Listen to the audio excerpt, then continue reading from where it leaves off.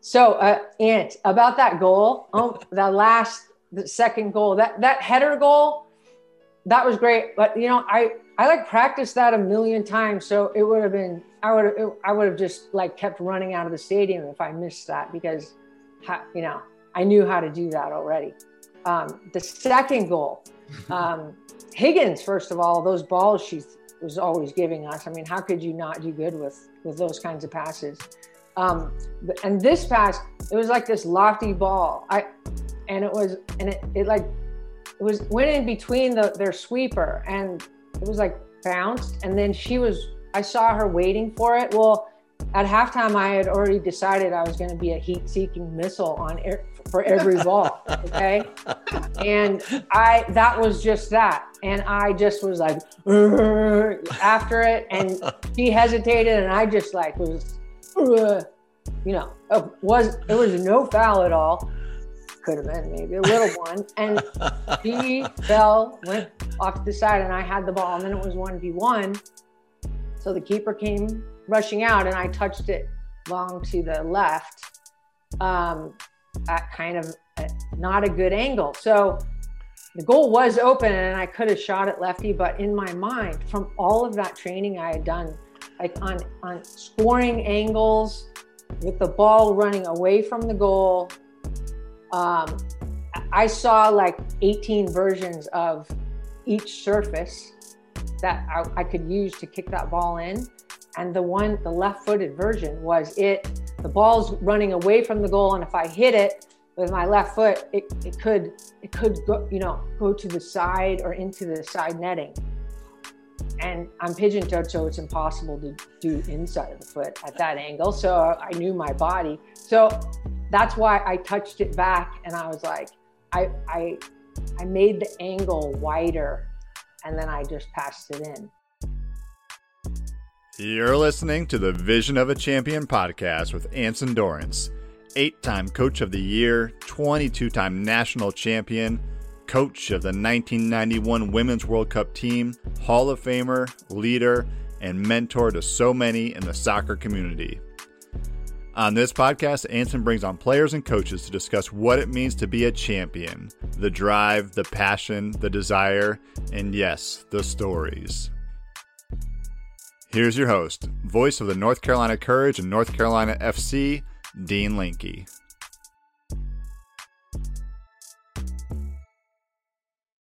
Hello, everyone, and welcome back to yet another episode of the Vision of a Champion podcast. I'm your host, Dean Linke, longtime soccer broadcaster. Today, we are honored to have Michelle Akers, who is arguably the best all-around female player to ever play the game. Michelle could do it all. She could score, defend, and had a unique air game that still ranks as the best header of the ball ever in women's soccer. She helped the women's national team to win the 1991, 1999 World Cups and the 1996 Olympics.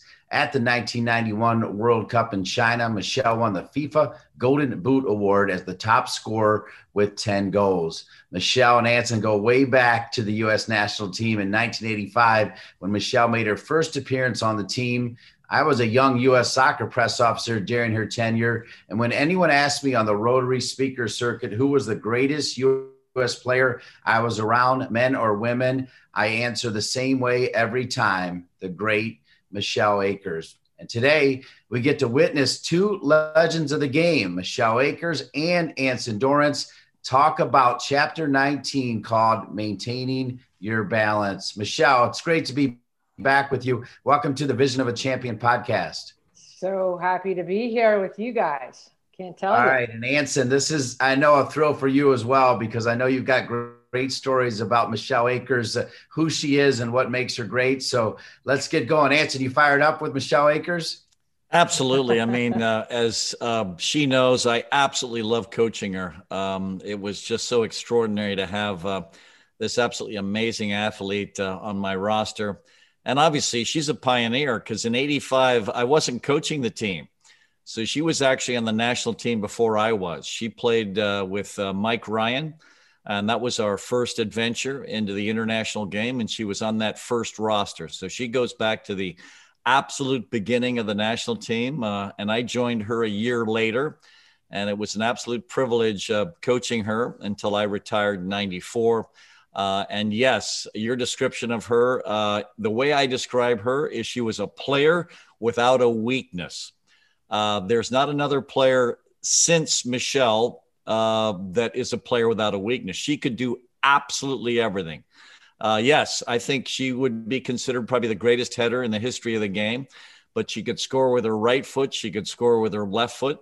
She could run by you with pace. She could basically deceptively, screw you into the ground with her creativity.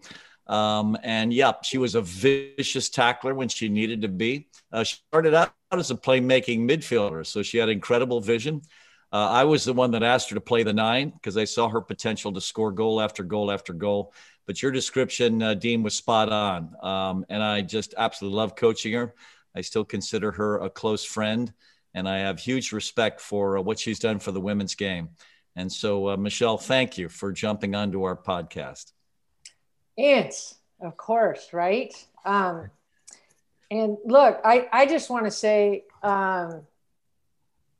you can't be, you can't get to your greatness. You can't get to be your best without people around you or people pointing out how they see you and kind of the vision that they see. Because without it, your perspective, or at least my perspective, was narrow.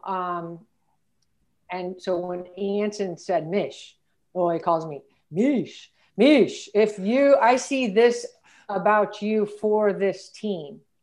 And it made me consider, maybe some things I thought, hell no. And then some things I thought, yes, I want to do that. How do I do that? And so then it was a matter of, Anson's kind of defining the vision and compromising, helping me compromise, but also helping me shore up inadequacies and learn new things, grow as a player, and take on new roles that I never would have done. So that to me, Anson's vision to me, but also that his insightfulness and how he pours that motivation or vision into you, so you are motivated to walk away and own everything about it, and then come back, more and more complete every time you are on that team. That's what kind of drove me as a player, that his vision, and then that became mine, and then it was the vision for our team that became ours, and then each of us were like, yes, frothing at the mouth when we were alone in our own environment to be the best that we could.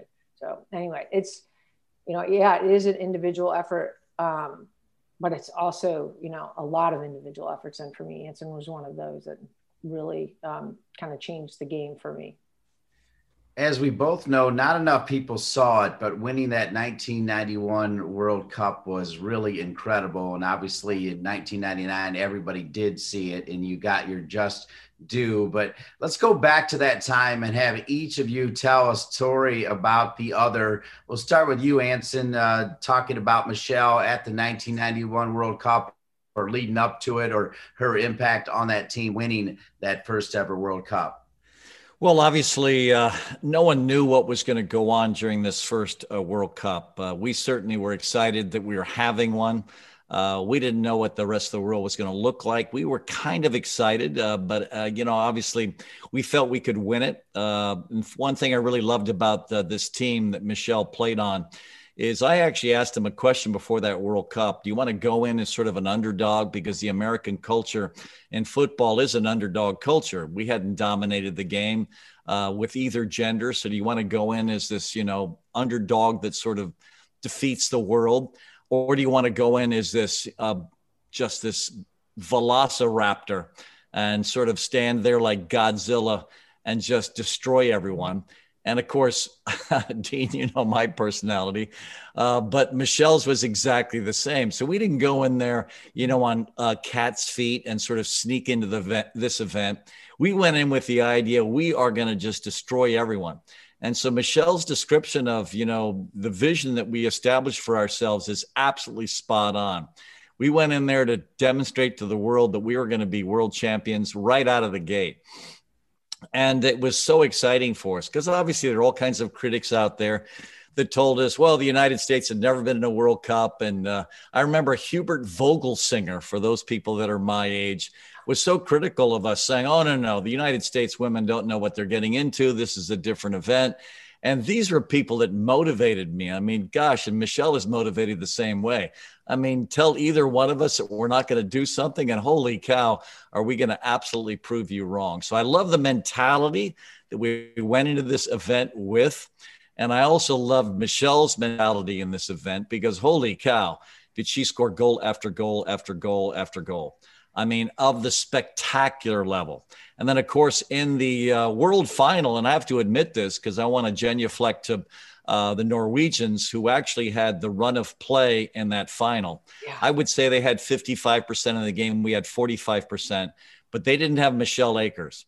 And Shannon Higgins served a great ball in the air, and Michelle Akers probably beat the second best header of the ball at the time to finish the first goal for the U.S.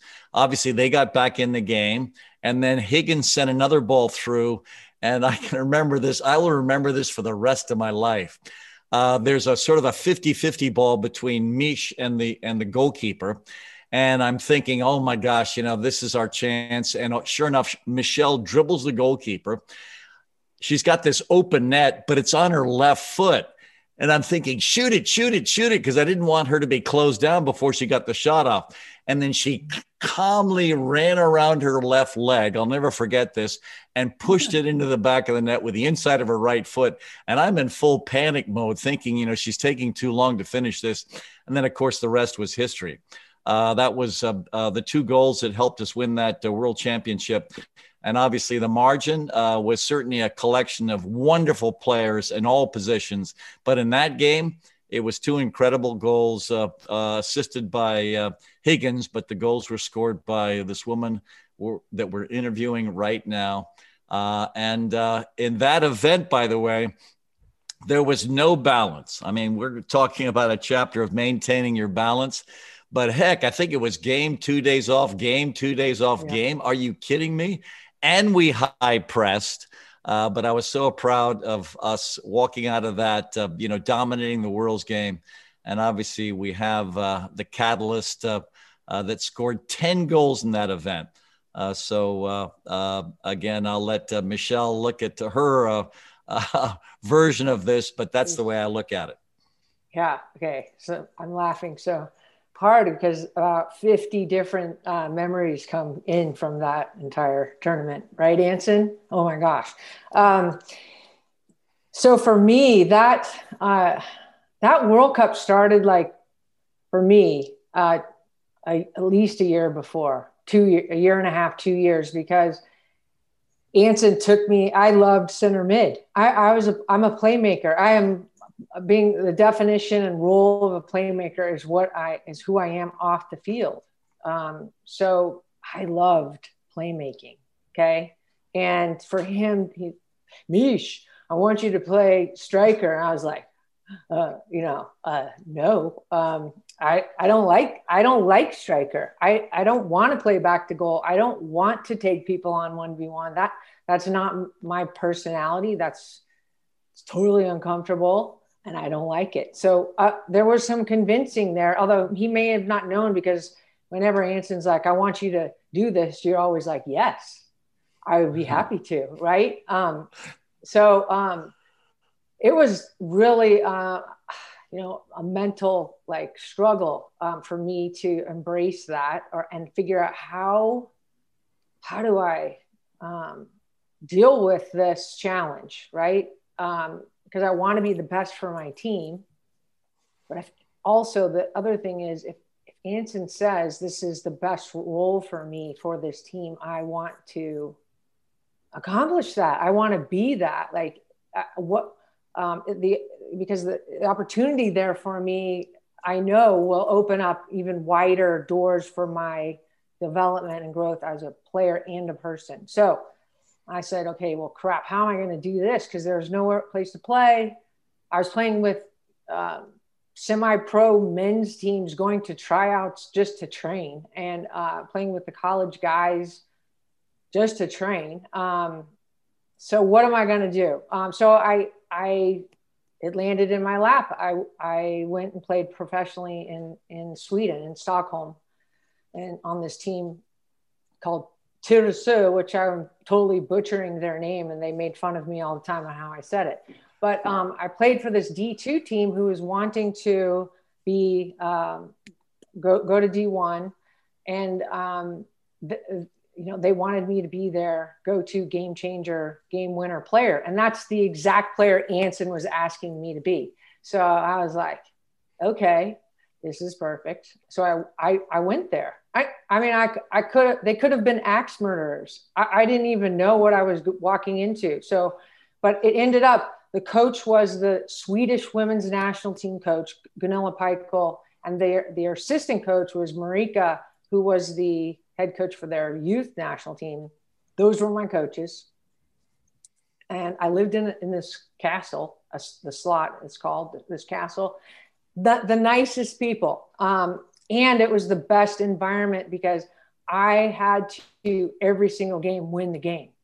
So I had to figure out, because Swedes, at least at that time, are more pass the ball, which was me. Okay. So I had to be different. And so Gunilla was always like, be like Michelle, score the goals, take the shot, don't pass. And I was like, but Gunilla, that's not me. I'm trying to be this other person. So this whole season, I put myself on purpose in the most awful conditions for me personally, but as a player, it was the best because that's the role I needed to learn to excel at. So how do you play? How do you score goals when you're marked by 3 players everywhere you go? How do you is all of these, the mentality it takes, the positioning, the strategy, everything. Okay. So I came away from that after a year in Sweden and then walked into our World Cup. And that's why I scored so many goals.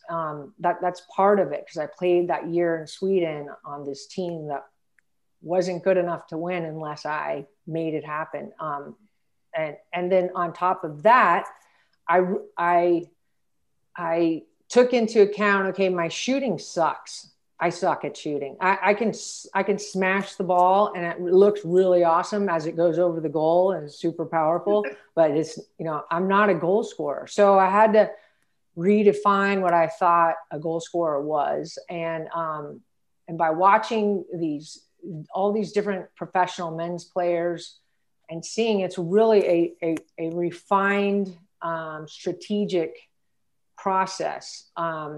And it's covering, you're learning all the angles in the box. So in that 18-yard box, I would make my own training sessions and learn how to score goals, top of the box, middle, top of the box, 3 feet over, top of the box, 5 feet, and with every kind of ball you can imagine, on the ground, dead ball coming at me, coming behind me, bouncing in the air. So I did every kind of ball you can imagine at every speed, with no defenders, with 1 defender, with 2 defenders, with a goalkeeper, with that. So it was like, a systematic development of goal scoring. So that was my process, stepping onto the field for the USA in that 91 World Cup.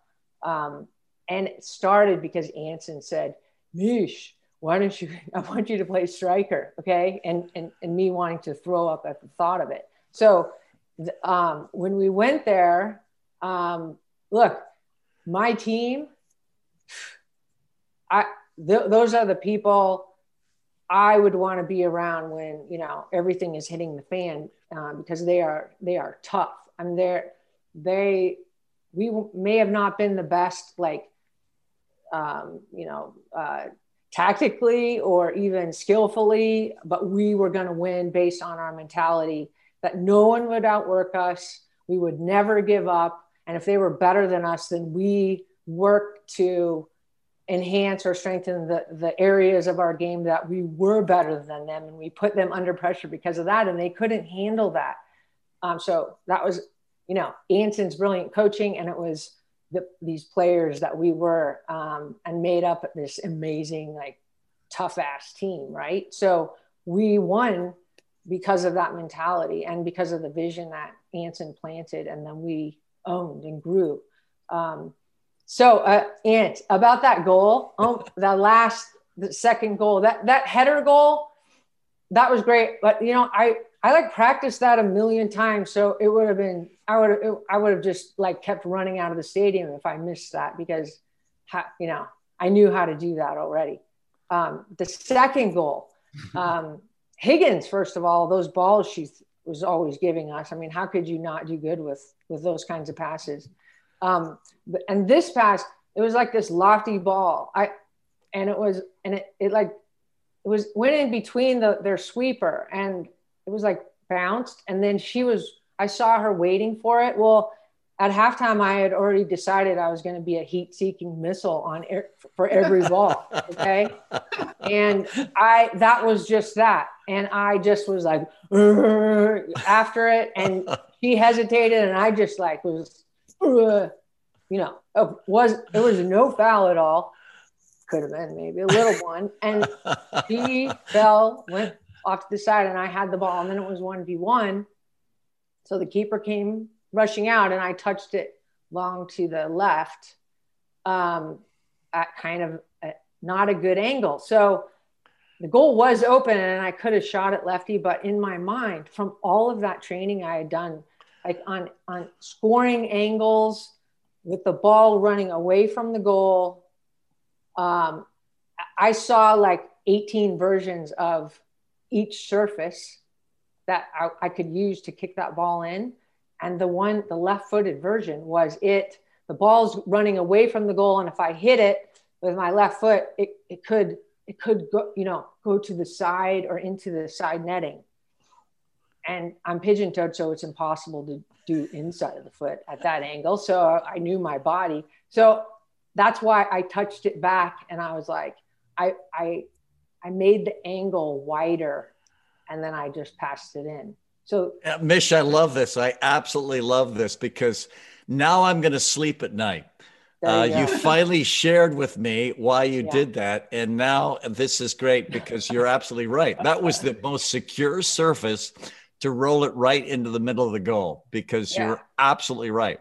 And you know what? There are so many things I loved about your evolution as a player, but also coming into that event. One of the things, of course, Robbie Stahl was a shooting coach, the guy you were dating. And in these soccer camps in front of, 400 to 500 kids, he would have you actually do a shooting demo under huge pressure with all these people watching. So you came into the events with us with all of this constant shooting. I mean, you were one of these people that checked the repetition box. And I had never heard the Sweden story, so I appreciate that. But the thing I absolutely love is when you came in, you became such a lethal finisher. And a part of that as well was you working constantly on your strike with everything, with all surfaces, as you're saying, but also in front of 400 to 500 campers. And so for you, this was also critical, because you were so good under pressure to finish. 10 goals in a World Cup. I mean, Dean, do the research. Is there anyone else that scored that many in a World Cup? My guess is no. Anyway, from that perspective, it's extraordinary. But let me share this with you, Mish. First of all, thank you for the way you expressed it.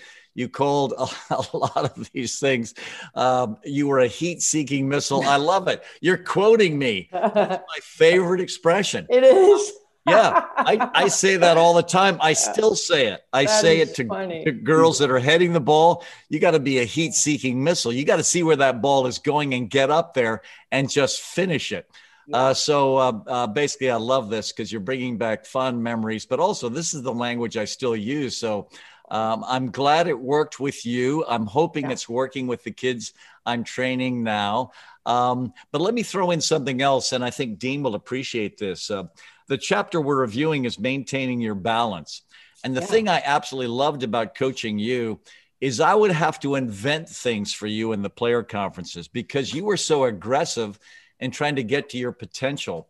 If I wasn't critical of you in a player conference, by the way, Mish, it was very difficult to be critical of you in a player conference because by the time that World Cup rolled around, I couldn't see too many weaknesses, but you wanted me to invent crap for you to basically perfect. And I said, all right, because I had a conference with you and I don't think you were satisfied that I had been critical enough. And you said, no, Anson, I want more. What do I need to work on? I said, okay. I invented this thing called tactical agility. Tactical agility is we're winning 5-0. There's like 20 seconds left in the game, and the ball is about to roll out of bounds, but you have decided to save it. So you go in there like a kamikaze. Hell yeah, Anson. Exactly right. So I was saying, no, I want you to keep your body in one piece for the next game. So I invented some stuff just so you could work on something just to keep yourself alive. So this is maintaining balance. I was trying to figure out ways for you to keep your body in one piece. And so now what Dean and I would love for you to share is your career of trying to recover from all of the different injuries and fatigue and all these different things, because I think you were so incredibly committed and aggressive and risk-taking. You paid a price. And so think about what advice you would give to these young kids that have your mentality where you're going to take every risk. You're going to kill yourself to win everything, including every single 1v1 in every camp you went to. So now think of a way for you to have extended your career. So let's talk about that, because this is a chapter about maintaining your balance. So review that, because I don't think everyone knows. They know the history of Michelle and her success, but tell them the battles that you fought with all the different issues. Here's the thing, though. When I saw that this was the balance chapter and you asked me to be on it, I was like, oh God, I am the wrong person for this chapter. Okay. What in the world is Anson thinking? So, because I really, it's still a prominent message, give your all to be your best all the time. You're coached, you're encouraged, you're across the board, on and off the field, to give your all, and so you can be your best. And to me, that meant, trying my hardest every single time, and so I did. And however, there's being your best and trying your hardest. There's different slices of that pie of who you are and the strategy to be your best. So just giving your all in part becomes give your all in each area that will help you, that nurtures each side to be your best. So what I learned about giving your all, it had to be, for me, expanded into the different areas. And part of that is rest. Part of that is, we're winning 12-0, and really, Michelle, you're like jumping and smashing into people trying to win this ball that's going to go out for a corner kick. That's think about it. How does that work? And then you injure yourself and then you're out. So trying my best to win that ball isn't being my best at being smart.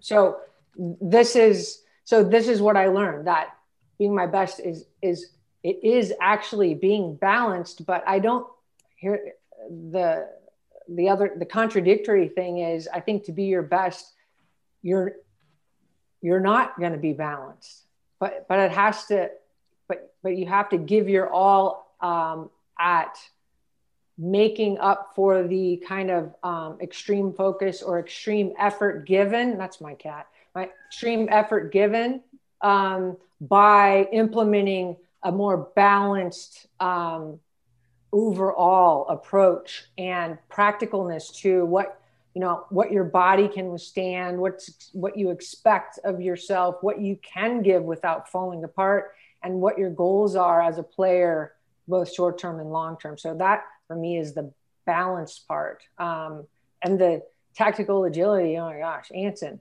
So that one, I'm 55. I might have just got that last year or last couple of years. Okay. Because it goes against my nature. But it's so important. And I think, it applies to coaches as well, and how they're developing their players and what they're expecting of their players. And I think coaches have more of an opportunity to be balanced or provide a thought out in advanced balanced approach to teaching their players this, but also providing it for them throughout the season and throughout the time they're spending with them. But I think it's such a good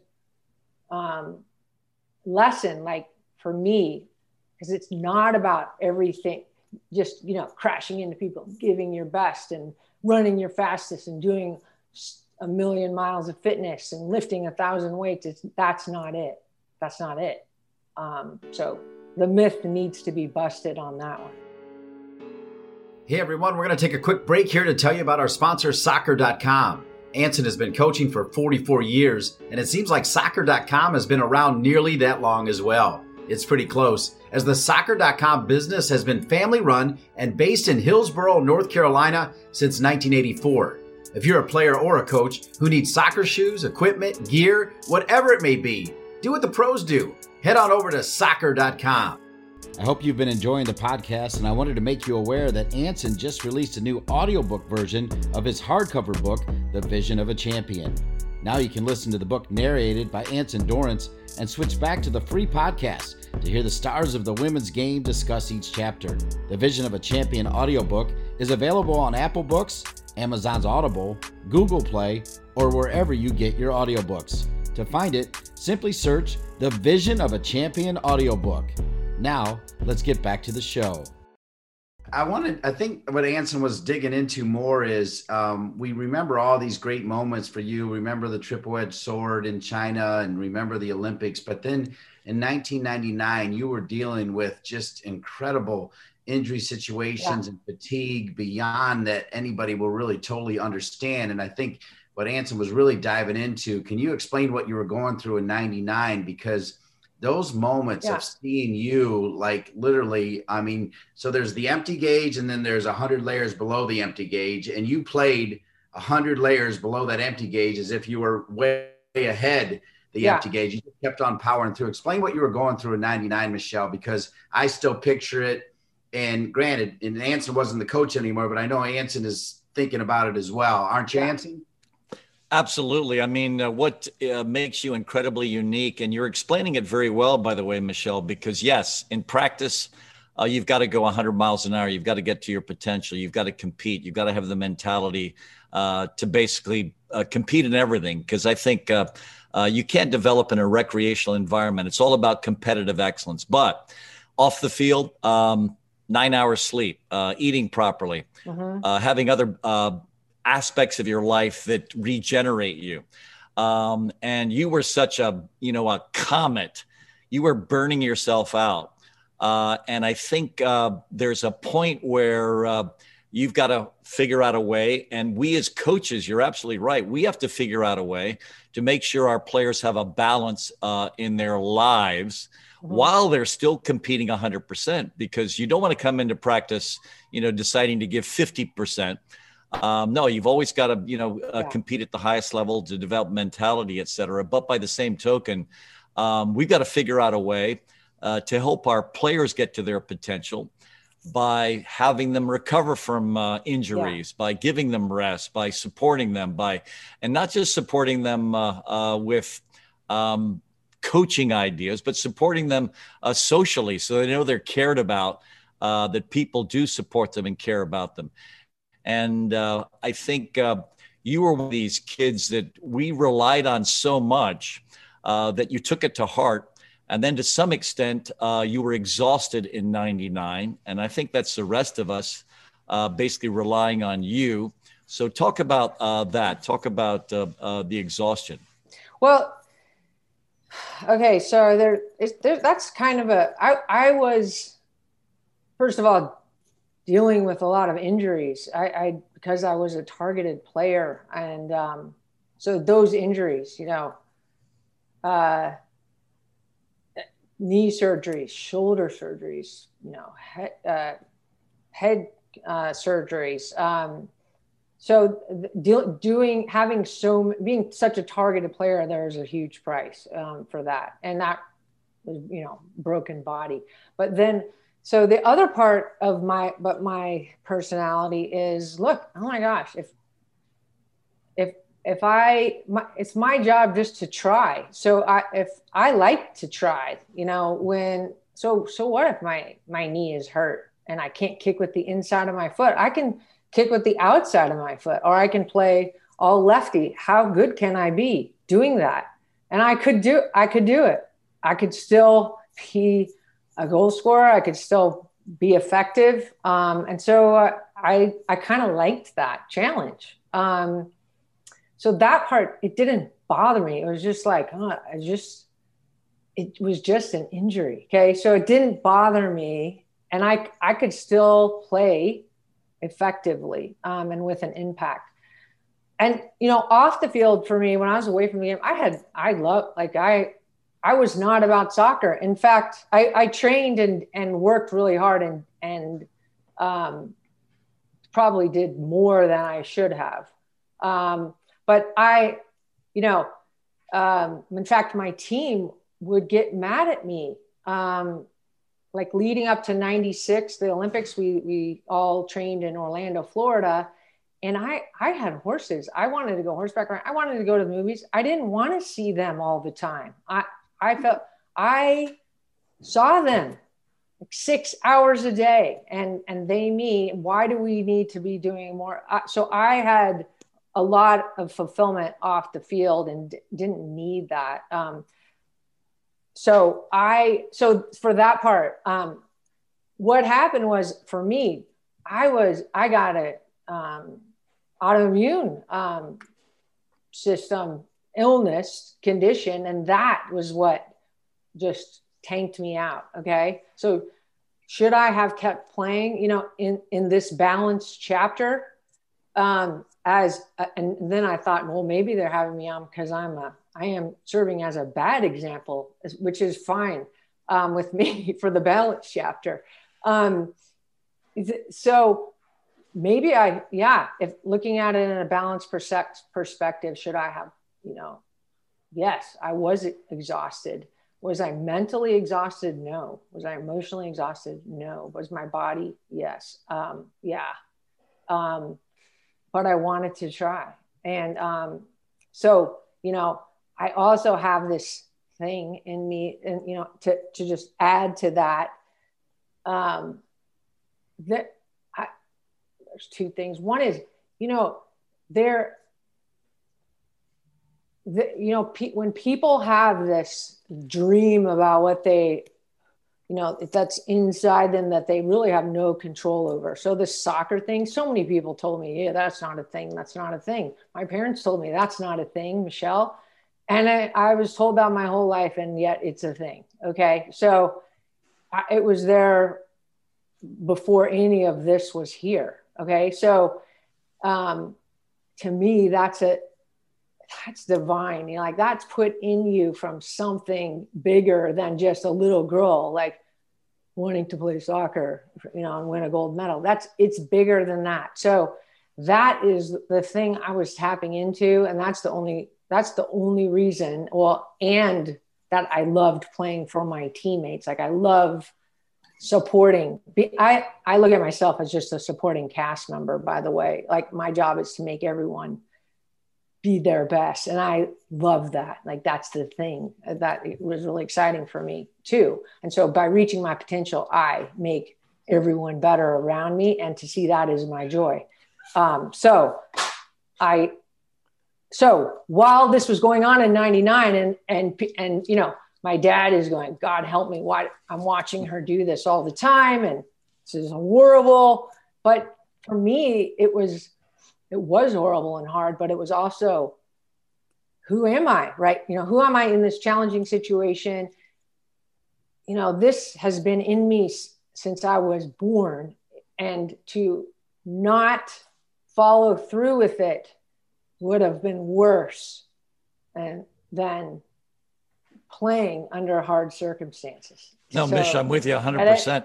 Yeah, I love it. And let me jump in, because this is the way I saw you, because I'll tell you, I always talk to my players about this.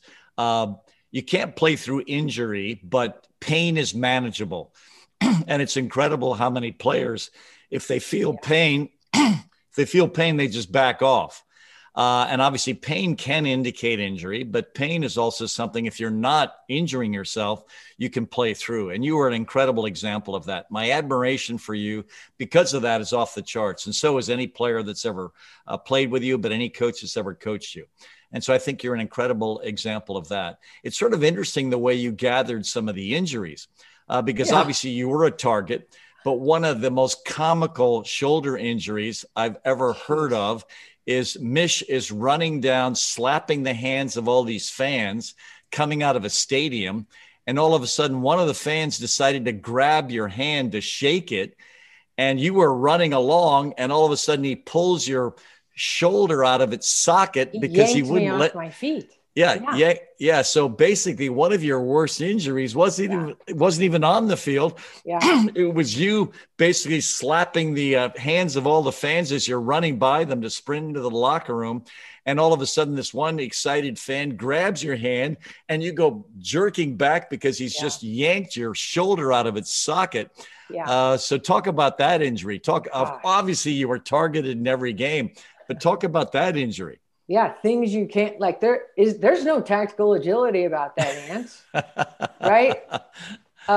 So that was in the 99 World Cup. I think it was the last game in that first round, and Tony had sat some of us to rest for the next match, the quarterfinal. And so I was one of those sitting. I watched. I didn't play. And then it was after the game. We were running around the stadium, high five, thanks to the fans. And I was running past, and the guy just grabbed me, and literally I was horizontal in the air and fell on the ground, and my shoulder was dislocated. Okay. So I was like, what the hell? And if my arm was laying there on the field, on the ground, I would have picked it up and beat him with it because I was so mad. And so I was like, I cannot believe this happened. I couldn't believe it. So I grabbed, my shoulder, holding it together, and I jogged back to our doctor. I was like, Doc Adams, I dislocated my shoulder. And he's like, what? It was like, what now? And so I had to tell him what happened. So it was devastating. It went back in on my way to the doctor. It kind of popped back in. And so it was kind of in a subluxed state the entire, the rest of that tournament. And if you watch the games, when I fell, I was always holding my shoulder in, and it was a nightmare. So another thing to play with. I already was playing a lot lefty because I had an MCL PCL thing from the 95 World Cup, where I crashed into a player in midair and then tore up my knee and had stitches, and that knee was a thing because of that game for a long time. After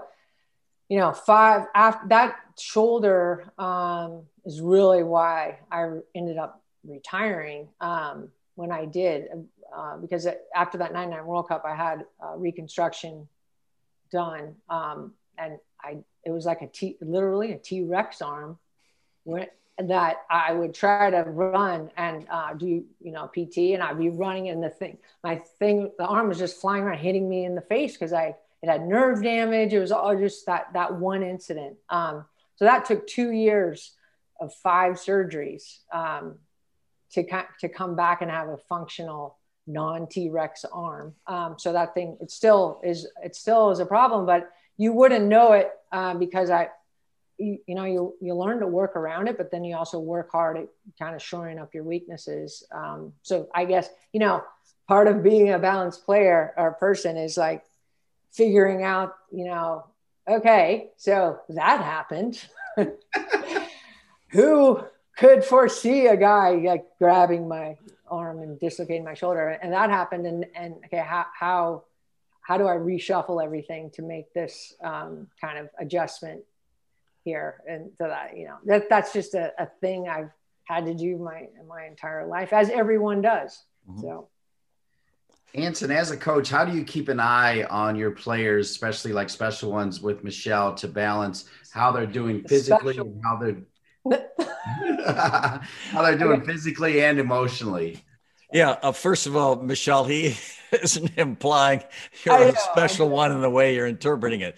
The extraordinary ones, I will help Dean with his vocabulary. The extraordinary. Now, I had a doctor say, Michelle, you see your chart? It's like this big. These are for the special ones.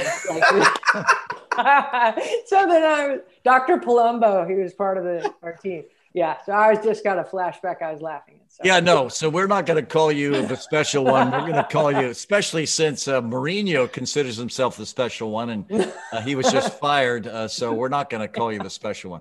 We're going to call you the extraordinary one. Oh, God. And I want to share this because this is genuine.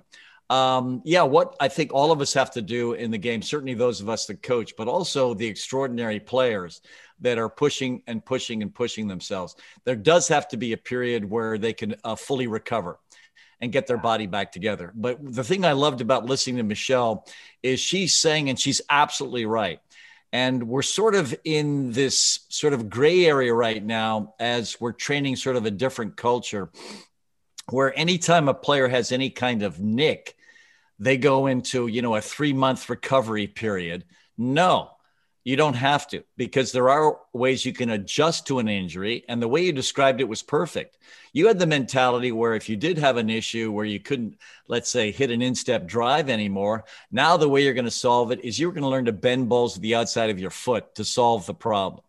And so this is where I think we're entering this era in the way we're raising our children, where any kind of nick becomes a 3-month recovery. And no, you can continue to play. And you're an incredible example of that because your standard never dropped. You would have a way to adjust because you're tough, because you can manage pain. And so this isn't the thing I'm talking about with maintaining your balance because you adjusted to every aspect. You adjusted to a positional change for me. You adjusted to every single thing that was sent your way. And that mentality, I think, has made you absolutely extraordinary. So the things we're talking about in this chapter are to lead, some balance off the field. And of course, the irony is you were running off the field, celebrating with the fans, and all of a sudden someone grabbed your arm and that part, pulled your shoulder out. And that was the hardest thing for you to deal with. It wasn't someone spearing you on the field. It was some insane fan grabbing you and then, tearing your shoulder out of its socket. But here's the thing that I want everyone to understand about this chapter in the Vision of a Champion. This chapter is for you to make sure you understand that your life has to have balance. And Michelle, your life did, because I think your example of in the middle of that camp in Orlando, where you guys were, training constantly, you were doing video constantly, was to have a life outside it. You had a life outside it with your horses. You had a life outside it with other aspects of your life. And that's what's absolutely critical. So you've got to be able to find a place outside it. And for me, it's my home. If anyone visited me in my home, there is no evidence in this house that I'm a soccer coach. There is not one piece of evidence that I'm a soccer coach. On the walls are the paintings my mother painted. She was an extraordinary artist. Basically, on the piano is, Christ drawing this line in the sand when these people were stoning this woman. So if you look around, I'm surrounded by my family and those issues. And that's where we have to have some refuge. You've got to have refuge with family. You've got to have refuge with friends. Right now, when I'm speaking to my team and I meet with them informally 3 times a year, each player, I talk about connection. Staying incredibly connected with the players on the roster, So I want deep connections. Right now on my campus is Tracy Bates's daughter. I'm dying for her to come to school here. I would love for her to come to school here. Selfishly, why? Because I will see Tracy, one of my favorite human beings of all time. And Tracy, because you played with her in that 91 World Cup. So a lot of what we're talking about in this chapter is that sort of balance. And Michelle, you did have it off the field. Your love of horses is extraordinary. Your compassion for something, big in yourself like that is extraordinary. So for me, that's what this chapter is all about. Yeah. And you were a great example of this. So never think we brought you on because you're a bad example of this. No. I'm happy to be the bad example. So I was like, where am I fitting in? No. You're a great example. So not at all. So please know that. Yeah. And it's so true because what you're saying, because players, and it happens with, a lot of different things. Like when you get involved with something and you love to do something so much, right? It kind of becomes you. You see it as you, or it's your identity. So if that thing is removed, there is this, whoa, who am I? Where do I get my, happiness? Where, you forget that you are an actual separate identity, and soccer is just something you do and enjoy. So the important part is what happens, who are you when it's removed, or do you think that is all of you? And, as a professional athlete and, at someone who has been at the top of the game, what's so interesting is like, when I was injured and I couldn't play soccer, I was devastated. Soccer was a lot of my time, and a lot of my friends were in the game. So if I was removed from the game, my support structure was gone. And I did struggle with, well, who am I without it? But because of the platform was so wide, and my network was so wide, for soccer, that's where everything was for me. So removing that's why I like what you're saying is important to have a view of yourself without, in this instance, soccer, because you are bigger than the one thing, and all of you has to be kind of going along the same path, and it doesn't all have to necessarily fit, but you have to view who you are as this whole person. I so love that. I mean, I never had a one soccer thing in here. Like the trophies and the memorabilia and all that stuff to me is like, why am I even carrying that around? It doesn't matter. I mean, it's wonderful to have been appreciated and acknowledged. That is a beautiful thing, but I don't need the thing there. I don't need that. And so I just have like, okay, art drawings, people gave to me, or my son drew, or whatever things are around. It's the same, but that took a long time to develop too. I wish someone had talked to me in more depth and actually kept kind of like, not kept me accountable about it, but not necessarily enforced it, but like kind of asked me pointedly to be accountable to myself, like kind of as a parent would for a kid, about who I am developing as, and how I'm seeing myself as a person, and where are my the other parts of me besides the game. And as a coach, especially a college coach, now these kids are around their teams and clubs, 24 hours a day almost. It's nonstop. So that part has to be really taken care of. Maybe the team like goes and well, here's a tennis tournament together or something. Right. I don't know. Well, Mish, one thing that I will treasure absolutely forever was the jersey you gave me. And obviously it was framed. I absolutely love it. It sits in the McCaskill Soccer Center because I'm incredibly proud of it. And the thing I'm most proud of in that jersey you gave me was the note you wrote me on the jersey. And so for me, it wasn't just that you were this incredible player. It's that you and I have a personal connection beyond the game. Yeah. And what you wrote in the upper right-hand corner of that jersey that is now a part of the way I think of myself and my connection with you, that's what I treasure. I treasure our connection.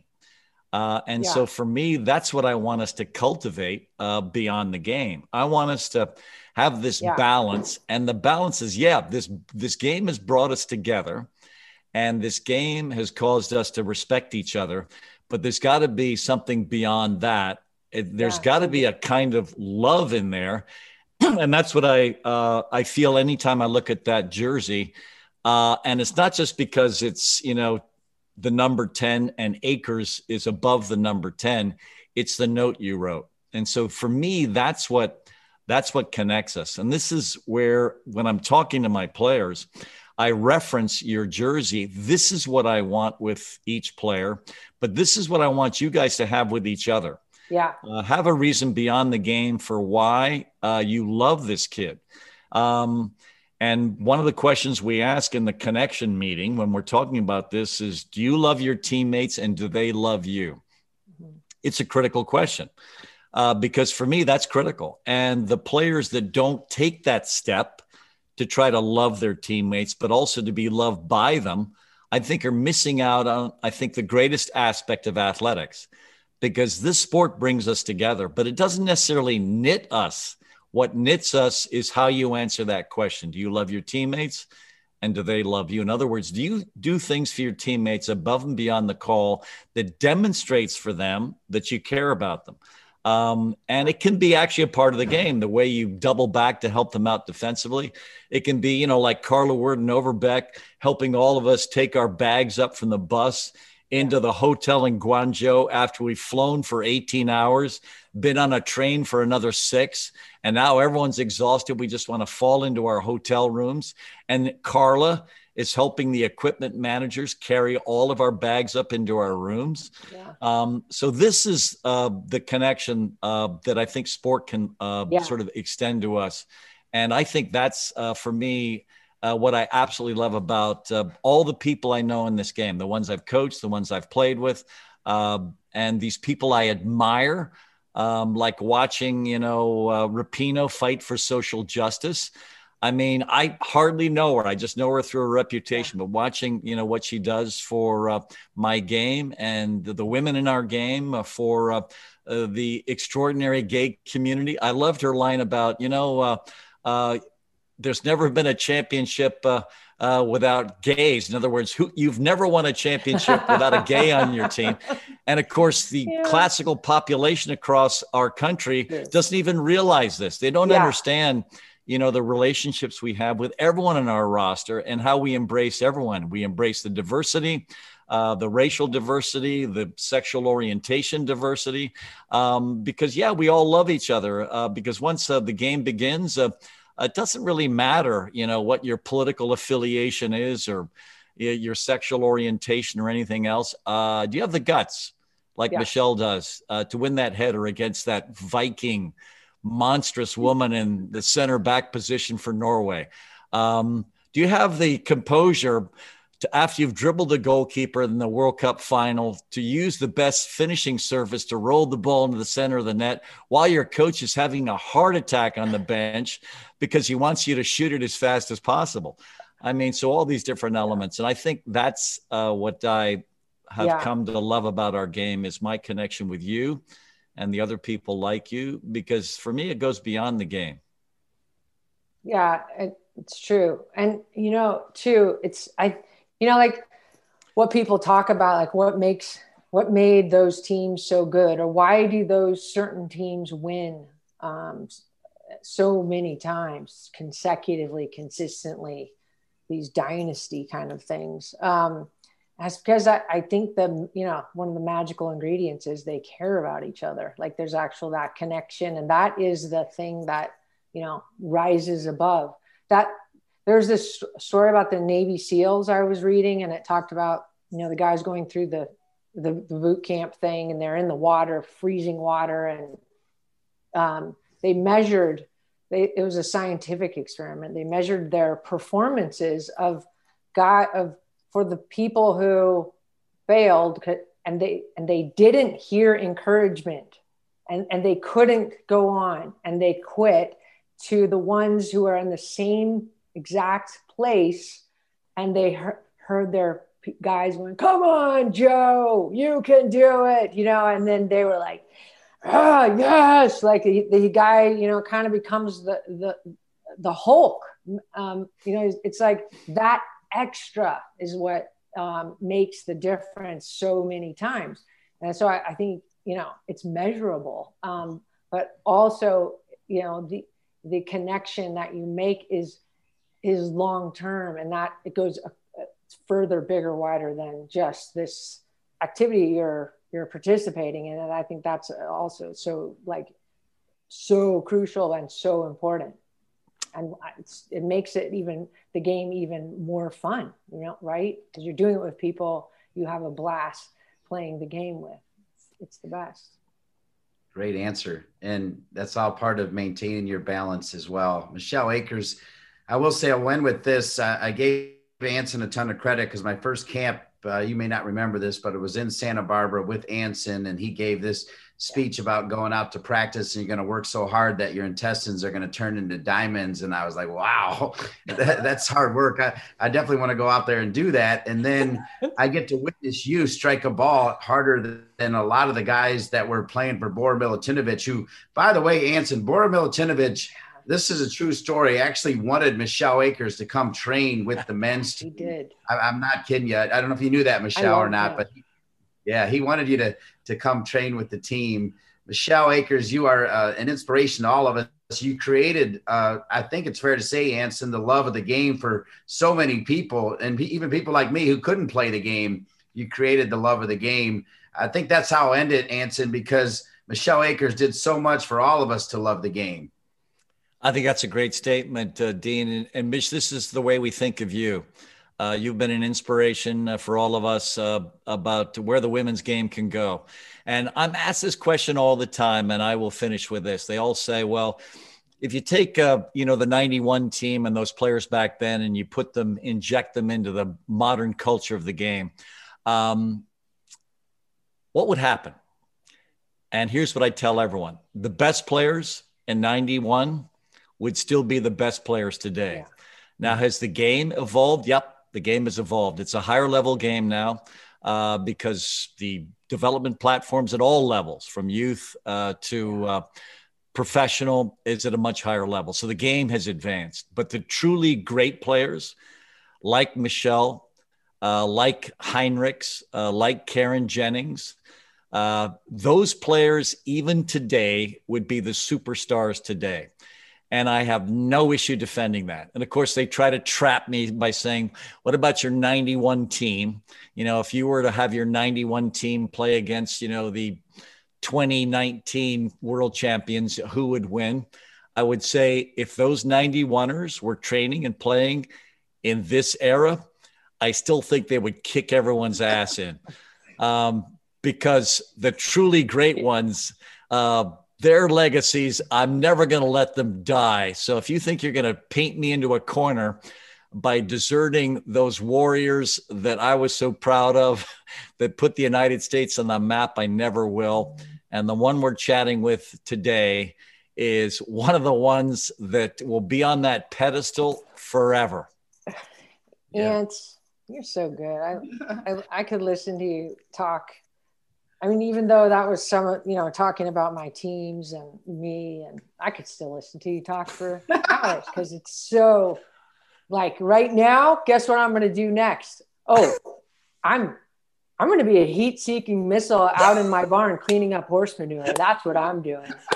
I'm putting my Olympic gold medal skill and intensity towards that next. Hey, Ants, you mind if I jump in real quick? Mish, my daughter's playing with a bad ankle right now. And And so for me, listening to the show, I'm like, you know what? Brianna's going to get this show and she's going to understand how to win when she has pain. And she says, well, what do I do with my bad ankle? I said, well, I was a soccer player. Ankles are ankles. Ankles hurt. I said, but you can play with a bad ankle. And I said, as long as it's not broke, you can play with it. And so what I took away from this was, this is a show I'm going to give to Brianna as soon as I can, because we've got a national championship to win. And sometimes you have to win it and you're not going to be perfect. And especially with today's players, right? Today's players are trained, if something goes wrong, you stop.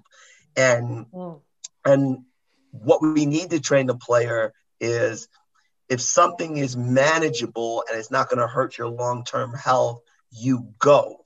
And so thank you for that, because that's something I'm sharing with Brianna is, it's going to be painful at times. It's going to hurt. But if the goal is bigger than the pain and the reward is bigger than the pain, then you got to go. And so I'm really excited about that chapter, because hearing you talk about the 99 World Cup, I was there. I was part of the New Jersey, where you started that event. I was on that whole Olympic committee, and that was my stadium.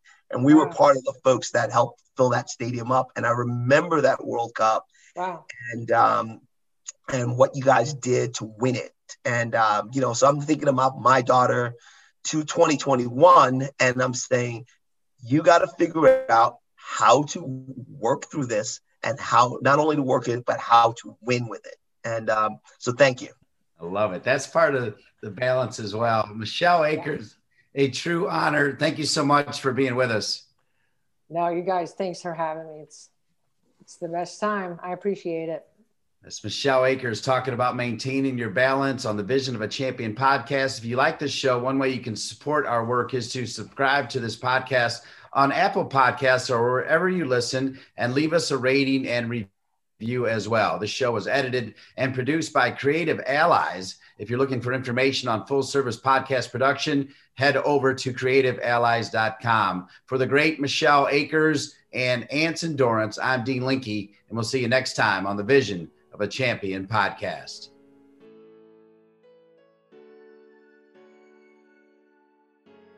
Hey, everyone.